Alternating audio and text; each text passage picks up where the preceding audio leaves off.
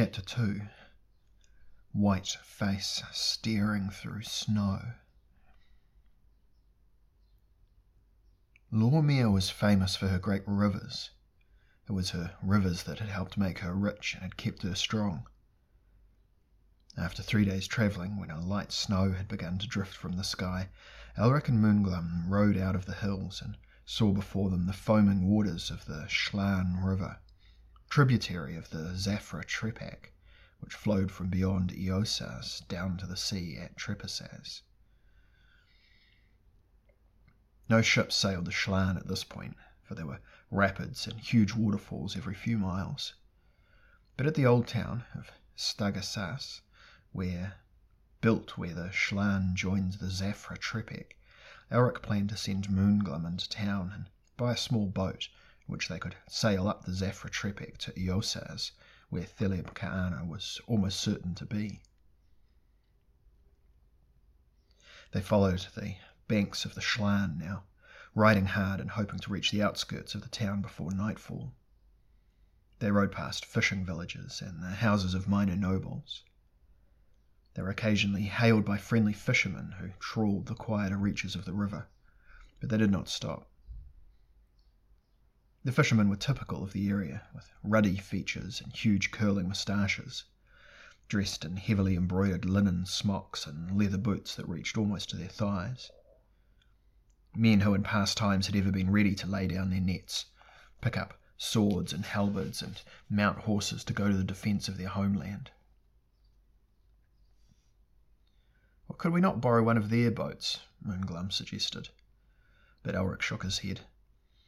"The fishermen of the Schlaan are well known for their gossiping. The news of our presence might well precede us and warn Theleb Ka'ana."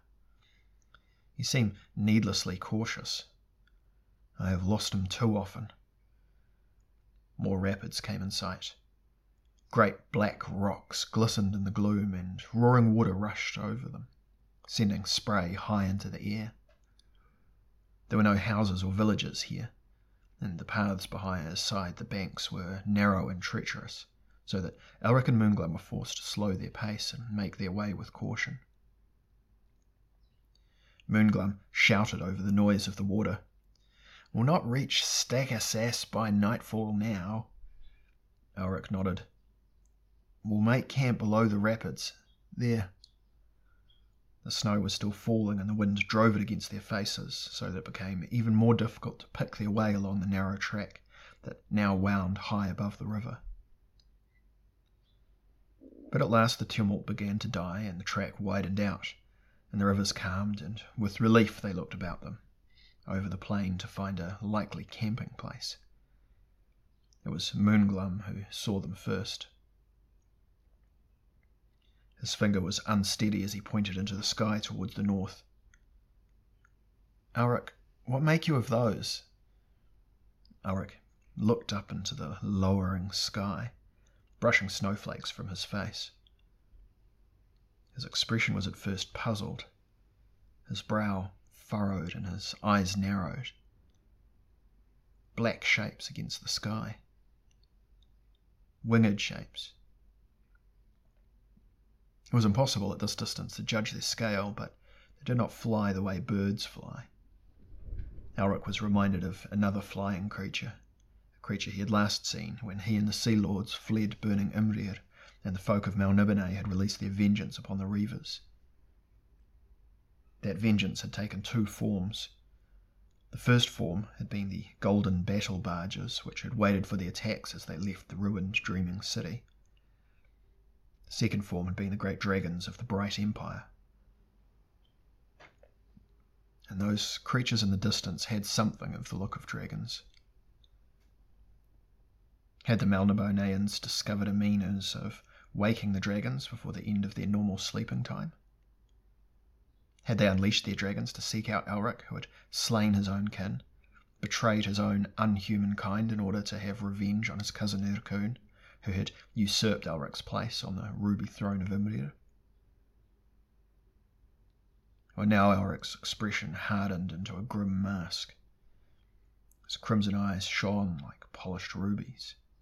His left hand fell upon the hilt of his great black battle blade, the rune sword Stormbringer, and he controlled a rising sense of horror. For now, in mid-air, the shapes had changed. No longer did they have the appearance of dragons, but this time they seemed to be like multicoloured swans whose gleaming feathers caught and diffracted the few remaining rays of light. Moonglum gasped as they came nearer. "They are huge!" "Draw your sword, friend Moonglum. Draw them now and pray to whatever gods rules over Elfware, for these are creatures of sorcery. They are doubtless sent by Thalab Ka'ana to destroy us." My respect for the conjurer increases. "What are they, Elric?" "Creatures of chaos. In Maldimene they are called the Unai. They can change shape at will. A sorcerer of great mental discipline, of superlative powers, who knows the apposite spells, can master them, determine their appearance. Some of my ancestors could do such things, but I thought no mere conjurer of Pantang could master the Chimerae." "Do you know no spell to counter them?" "Well, none comes readily to mind. Only a lord of chaos, such as my patron demon Arioch, could dismiss them." Moonglum shuddered. "Well then, call your Arioch, I beg you." Elric darted a half-amused glance at Moonglum. "These creatures must fill you with great fear indeed if you are prepared to entertain the presence of Arioch, Master Moonglum." Moonglum drew his long curved sword. "Perhaps they have no business with us," he suggested. "Perhaps it is as well to be prepared." Elric smiled. "Aye." Then Moonglum drew his straight sword, curling his horse's reins around his arm. A shrill, cackling sound from the skies. The horses pawed at the ground. The cackling grew louder. The creatures opened their beaks and called to one another, and it was plain now that they were indeed something other than gigantic swans, for they had curling tongues, and there were slim, sharp fangs bristling in those beaks. They changed direction slightly, winging straight for the two men. Elric flung back his head and drew out his great sword and raised it skyward. It pulsed and moaned, and a strange black radiance poured from it, casting peculiar shadows over its owner's blanched features. The Shazarian horse screamed and reared, and words began to pour from Elric's tormented face. "Arioch! Arioch! Arioch! Lord of the Seven Darks! Duke of Chaos, aid me! Aid me now, Arioch!" Moonglum's own horse had backed away in a panic, and the little man was having great difficulty in controlling it. His own features were almost as pale as Elric's. "Arioch!" Overhead the Chimerae began to circle. "Arioch, blood and souls, if you will aid me now!" And then, some yards away, a dark mist seemed to well up from nowhere. It was a boiling mist that had strange, disgusting shapes in it. "Arioch!" The mist seemed to grow still thicker. "Arioch, I beg you, aid me now!" The horse pawed at the air, snorting and screaming, its eyes rolling, its nostrils flaring. Yet Elric, his lips curled back over his teeth so that he looked like a rabid wolf, continued to keep his seat as the dark mist quivered, and a strange, unearthly face appeared in the upper part of the shifting column. It was a face of wonderful beauty, of absolute evil. Moonglum turned his head away, unable to regard it. A sweet, sibilant voice issued from the mottled mouth. The mist swirled languidly, becoming a mottled scarlet laced with emerald green. "Greetings, Elric," said the face. "Greetings, most beloved of my children." "Aid me, Arioch." "Ah," said the face, its tone full of rich regret. "That cannot be." "You must aid me." The Chimerae had hesitated in their descent, citing the peculiar mist. "It's impossible. Oh, sweetest of my slaves. There are other matters afoot in the realm of chaos. Matters of enormous moment, of which you shall hear in time.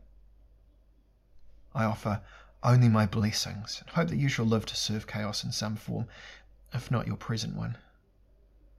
Ariok, I beg thee, remember your oath to Chaos, and remain loyal to us in spite of all. Farewell, Elric. And the dark mist vanished, and the Chimerae came closer. And Elric drew a racking breath while the rune sword whined in his hand and quivered and its radiance dimmed a little. Moonglum spat on the ground. A powerful patron, Elric, but a damned inconstant one. Then he flung himself from the saddle as the creature, which changed its shape a dozen times as it arrowed towards him, reached out huge claws which clashed in the air where he had been. The riderless horse reared again, striking out at the beast of Chaos. A fanged snout snapped. Blood vomited from the place where the horse's head had been, and the carcass kicked once more before falling to the ground to pour more gore into the greedy earth. Bearing the remains of the head in what was first a scaled snout, then a beak, then a shark-like mouth, the Unai thrashed back into the air. Moonglum picked himself up. His eyes contemplated nothing but his own imminent destruction. Elric too leapt from his horse and slapped its flank so that convulsively it began to gallop away towards the river, another Chimerae following it. This time the flying thing seized the horse's body in claws which suddenly sprouted from its feet.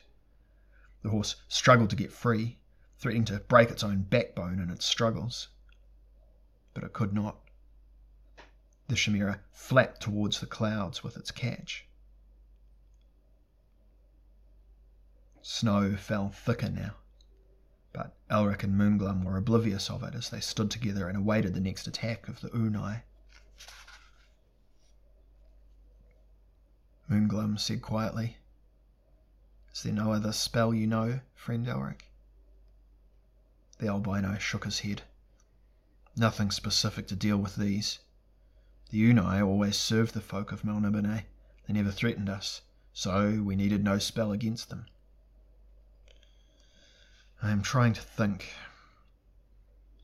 The Chimerae cackled and yelled in the air above the two men's heads. Then another broke away from the pack and dived to the earth. "They attack individually," Elric said in a somewhat detached tone, as if studying insects in a bottle. "They never attack in a pack. I know not why." The Unai had settled on the ground, and it had now assumed the shape of an elephant with the huge head of a crocodile.